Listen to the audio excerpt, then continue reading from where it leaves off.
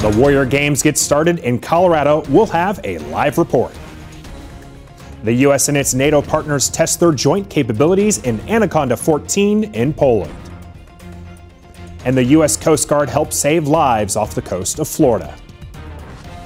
Welcome to DoD News Now. I'm Tech Sergeant Nathan Perry. The 2014 Warrior Games are underway in Colorado Springs, Colorado. Senior defense officials joined more than 200 wounded or ill U.S. service members yesterday for the opening ceremonies. Petty Officer Lori Bent is in Colorado Springs for the week-long event and joins us live. Yes, here at Fort Carson, cycling is underway. Behind me, you can see a team setting up, getting ready to start. And actually, the event that started earlier, athletes are coming in across the finish line. The event kicked off this morning with more than 100 cyclists. Warrior Games actually started yesterday with an opening ceremony at the U.S. Olympic Training Center.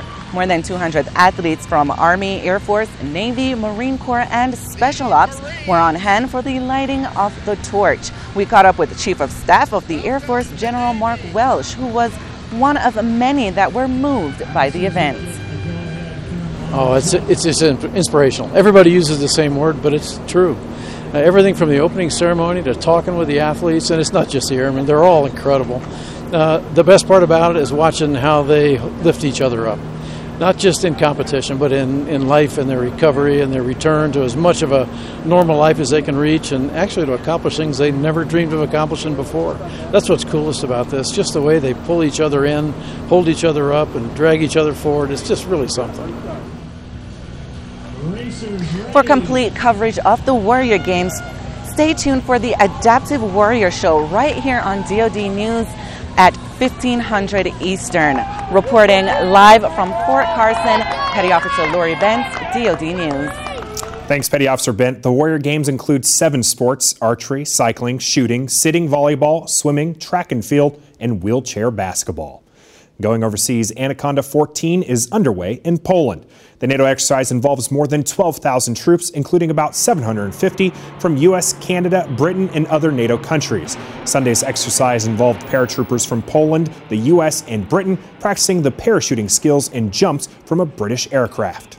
So far, we've really enjoyed it. It's the soldiers from the airborne community have a similar mentality, a similar attitude and a similar mindset. So although we do things slightly differently, we're the same sort of soldier fundamentally. Commander, U.S. European Command and NATO Supreme Allied Commander General Philip Breedlove says the exercise is another way for the alliance to hone its fighting skills and put interoperability to the test.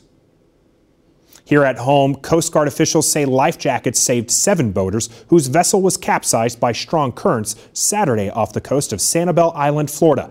Officials say 4 adults and 3 children were pulled from the water after their boat's engine stopped working and then tipped over. The group was taking part in a children's fishing tournament when the accident happened.